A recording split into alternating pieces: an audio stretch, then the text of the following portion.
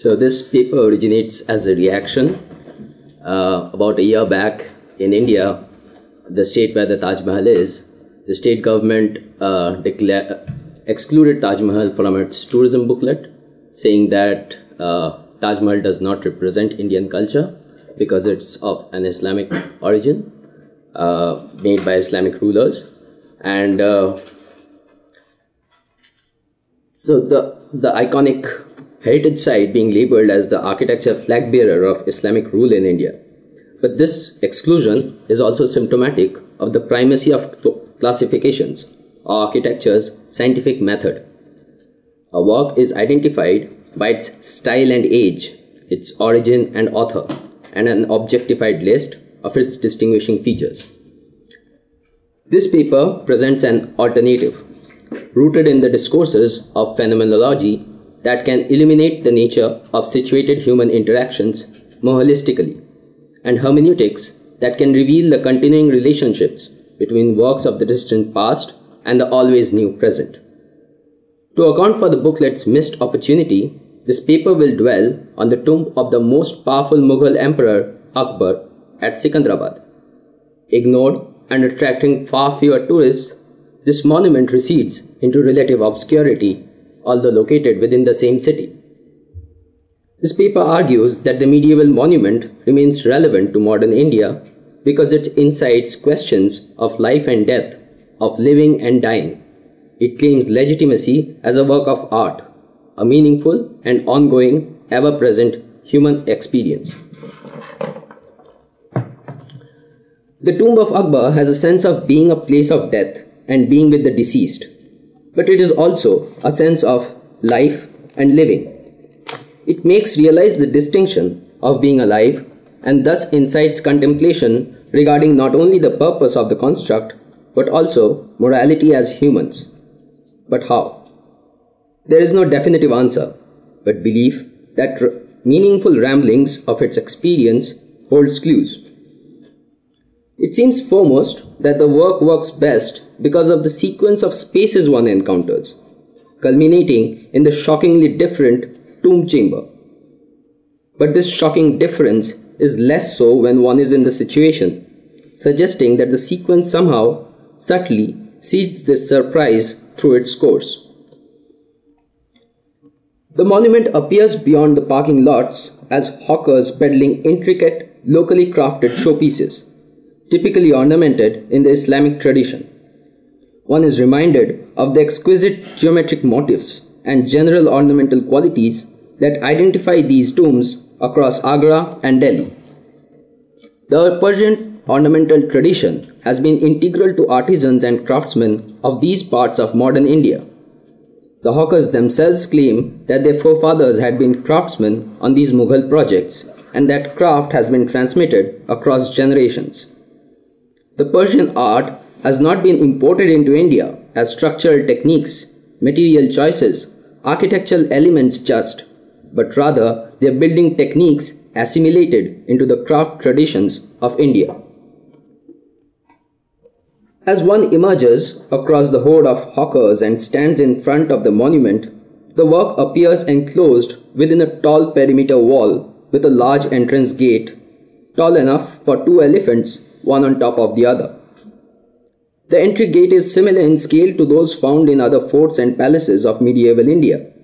But whereas those gates were that large so that elephants could pass, they seem to have no reason to be so in a tomb. Centered on a tall wall, long enough to require a sweeping glance, this door seems to be relating to not just man, but the full expanse of life, an invitation for the whole world to come in. After all, this is the adobe of a deceased being, not restricted to the dimensions of man, but to the entirety of life itself. Standing in front of this, one is reminded of the scale of this vast appeal in which he is welcome too, albeit as the minuscule being he is. Situated in a rural landscape outside the city, the surrounding is a flat expanse dotted by clusters of trees far apart and village huts even further so. Cultivated fields of rice and sugarcane sway happily under the tropical heat of the sun in fields flooded with water. This is the vastness that the gates identify with, and the man who has travelled across thus feels in tune with the monumentality rather than being insulted by its inhuman scale. It is revealing how modern monumental constructs are critiqued for their scale as inhuman rather than relating the anomaly to a conflict of scale with the surroundings. Once one has comprehended this expansive wall and its large gate, a flight of stairs takes him up to the plinth, where even at the landing one has to bend over to cross a very small freestanding arched portal. This portal is some way off the main gate, right at the edge of where the plinth meets the stairs. So there is no way one may enter without this bending gesture, as if bowing before the entry to this magnificence. The physical bowing of the head, mandated by the small portal, makes the human body present itself. The journey to the monument at once transforms from being a cerebral act alone to now also encompassing necessarily the physical being. An act of crossing the portal is thus marked by the body making passage through a mere door come alive to become transportation of the whole body and soul into a novel experience of the world. The work is itself making realize the significance and holiness of the world beyond, a metaphor perhaps of death, but through bringing liveliness in the present life being. As one enters through the gate into the walled compound, one finds himself in a Mughal garden. The idealized Mughal garden, also known as the Charbagh, is divided into 4 quadrants with the tomb at the center. The 4 quadrants are segregated by raised pathways such that the animals that abound in its grounds cannot reach the men walking on the pathway. Large clusters of trees in a pastoral landscape exhibit deer, monkey, squirrels, peacocks, parrots, cranes, and a variety of other birds. This ideal setting is a depiction of the heavens, not realistically, but as if like a drama stage, allegorical of the lived world itself. The earth reaching the sky through the trees, birds, and animals. As a visitor, man walks high above them, seemingly from a privileged higher ground. But Akbar inhabits these grounds through eternity, conquered by death, denigrating mortal men from privilege to cursed seclusion. Only the dead is living eternally through this heavenly natural place, an Eden from which man has recused himself and can only make a staged setting off. But this is also a promise that once conquering death, he too will inhabit this holy place, under the sky, on the earth, in harmony with nature. That this is a reminder to man of what he inherited and what his world has come to. This stage act of heaven is enacted not in a heaven above the sky and beyond the stars, but in the mortal realms of men. Something that was, can be today, and is possible tomorrow, only if men opened their eyes and achieved this harmony as his work of art is doing. It is a commentary of man's guilt and aspirations across time, and even of an individual within his lifespan. Walking along the pathway, shallow water channels follow him along the edge and the central median. Only as one approaches the crossing where the tomb is, the water channel runs across, marking the end of the pathway and defining the perimeter of that tomb. Because the water channel crosses the pathway, there is a small stone piece for man to step across. This act of stepping on a stone piece to cross the water is actually what brings the water channel to present itself for the first time. As they ran alongside in the pathway, as they usually do along city streets, subtly and at the edges with minimal noise and only subconscious presence, and come forth only while crossing, they seem to hint at a rhythm and flow of their own. Man's body, in stepping across, marks the adjustment, for the unwavering water marks its course. It is rather in sync with the harmony of this world, flowing incessantly, almost carelessly. The water seems to epitomize the passing of time and life in this world, in harmony with its being, unconcerned with the individual, It carries dead leaves swept from the pathway by the gentle breeze, echoing the rivers of India into which the Hindus deposit the ashes of their dead. Flowing water, after all, cleanses the dead of the earth, ensuring smooth passage after death. Approaching the crossing, one is intrigued by the other symmetrical copies of the pathway merging. This one frame and sequence that was accessed is the only way to arrive at the tomb for a visit. And yet, there are 3 more that come from copies of the same entry gate, only that they do not provide access. Each of them point to a cardinal direction, marking the passage of sun, the moon, and the stars across the skies in day and at night. The order thus created is curious, for it is for no man to live in, but rather to let man see the self-sustaining order of the cosmos he dwells in and is a part of.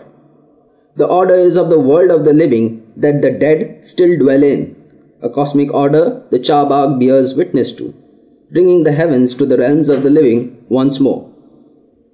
Traveling through the small portal archway and the main gate into the heavenly garden relating to the cosmic order of this world, and the pathway up to the crossing where the tomb stands, the work has by now made realize that this might be the idealized world of the dead, but it still conforms to the world by conforming to the cosmic order.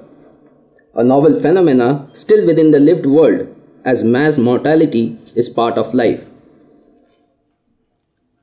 As one walks down the pathway, the tomb appears amongst the trees as a multi-story structure built of red sandstone at the lower stories, gradually giving way to much frailer upper stories, receding from the edge like the pyramidal mountain form, and in increasing dominance of white Makrana marble constitution. The ground floor is distinctly taller than the upper floors and is horizontally expansive, a quality accentuated by the repetitive pointed arched portals carved into its mass. This arched frame views of the garden from the peripheral veranda screened by white marble jalis. The central bay of the ground floor is distinguished by a large arched frame containing the dark door to the interiors. As with the other portals, this arch is carved into the solid mass, but the frame itself projects out. Facing south, the sun and the moon shine on its face throughout the year, every day and night, accentuating its presence by the play of light and shade in the features and intricacies of the jalis. Approaching this entry, the upper story which recede away from the face no longer appear, and the door focuses the tension of in and out of the massive but porous wall. Removing shoes to enter a sacred place is a custom in India, like most Eastern countries, irrespective of religion. The removing of footwear and wearing barefoot initiates bodily contact with the floor to form a unique covenant of trust and respect with the hallowed place and with the many strangers who have, are, and will share this bond. It is a communal ritual that every visitor joins in, uniting humanity irrespective of religion, caste, ethnicity, nationality, and status, a quality that Akbar identifies with and the threshold to his tomb enshrines. Crossing the threshold, a profusely ornate and colorful antechamber presents itself. The ornate antechamber is separated from the outside by the jali wall that filters light, letting the breeze flow in, bringing with it the smells and sounds of nature outside.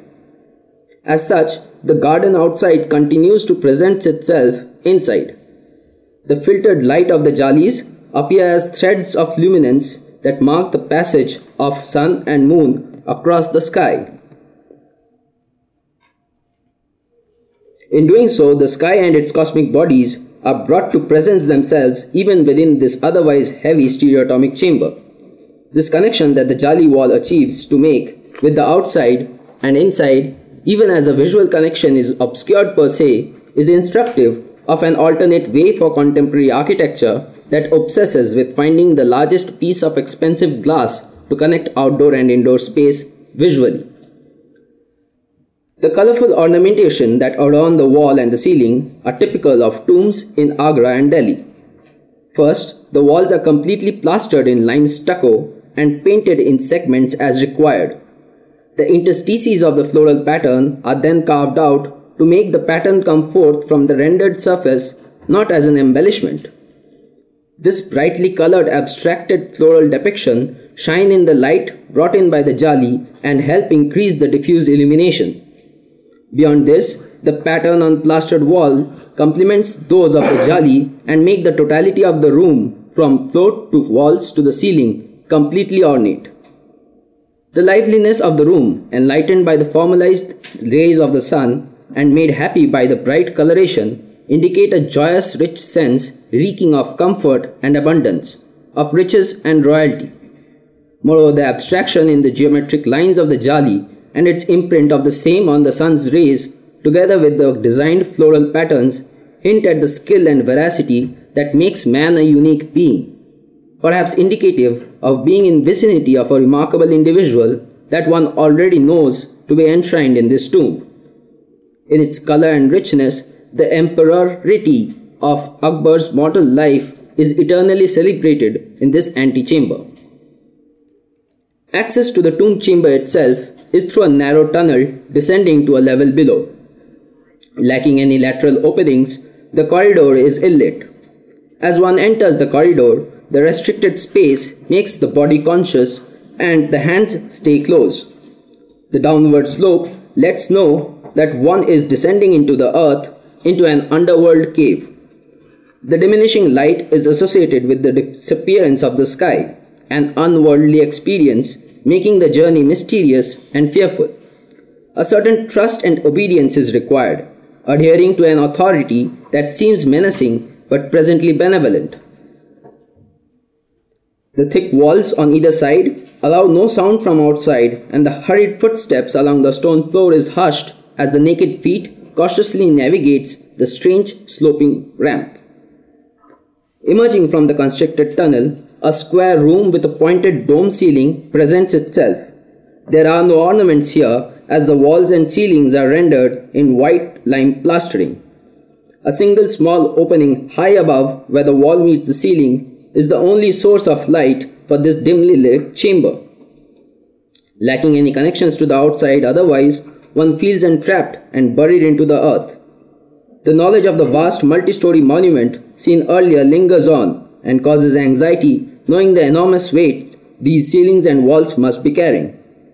All this suggests a cautious outlook, the sole consolation being the presence of the white cenotaph at the center of the chamber, unharmed across centuries. A single caretaker guards the cenotaph, minding people to keep a safe distance and not touch the cenotaph. As such, visitors make an ambulatory file around in a single file, awed to silence by the strangeness of the place. It is important to understand how this silence is not a reaction to any bombastic statement or image delivered in an instance. Rather, from the very beginning, the whole bodily experience has made the being more sensitive. The potentials for comprehending experience is explored by the character of the spaces encountered, setting the mood for contemplating meaning not only in the architecture and its poetics, but of life and man in general, secure in the paradisical environment the Charbagh provides. Even as one emerges from the tomb chamber back into the garden, he lingers on. They sit, roam about, walk without a definite objective. Whereas such behavior would be termed confused and crazy in daily city life, this wandering about is perfectly natural within the walls of Akbar's tomb, passing by without question. Even if for a moment, adult and children transcend age and commune as listless beings, playing and being gay just like the deer and monkeys and the birds surrounding them. The happiness coming of meaningful contemplation of daily life, the architecture provides the respite and setting for the tomb of the dead, becoming the place to celebrate mortal life's beautiful and bountiful offerings. Thank you.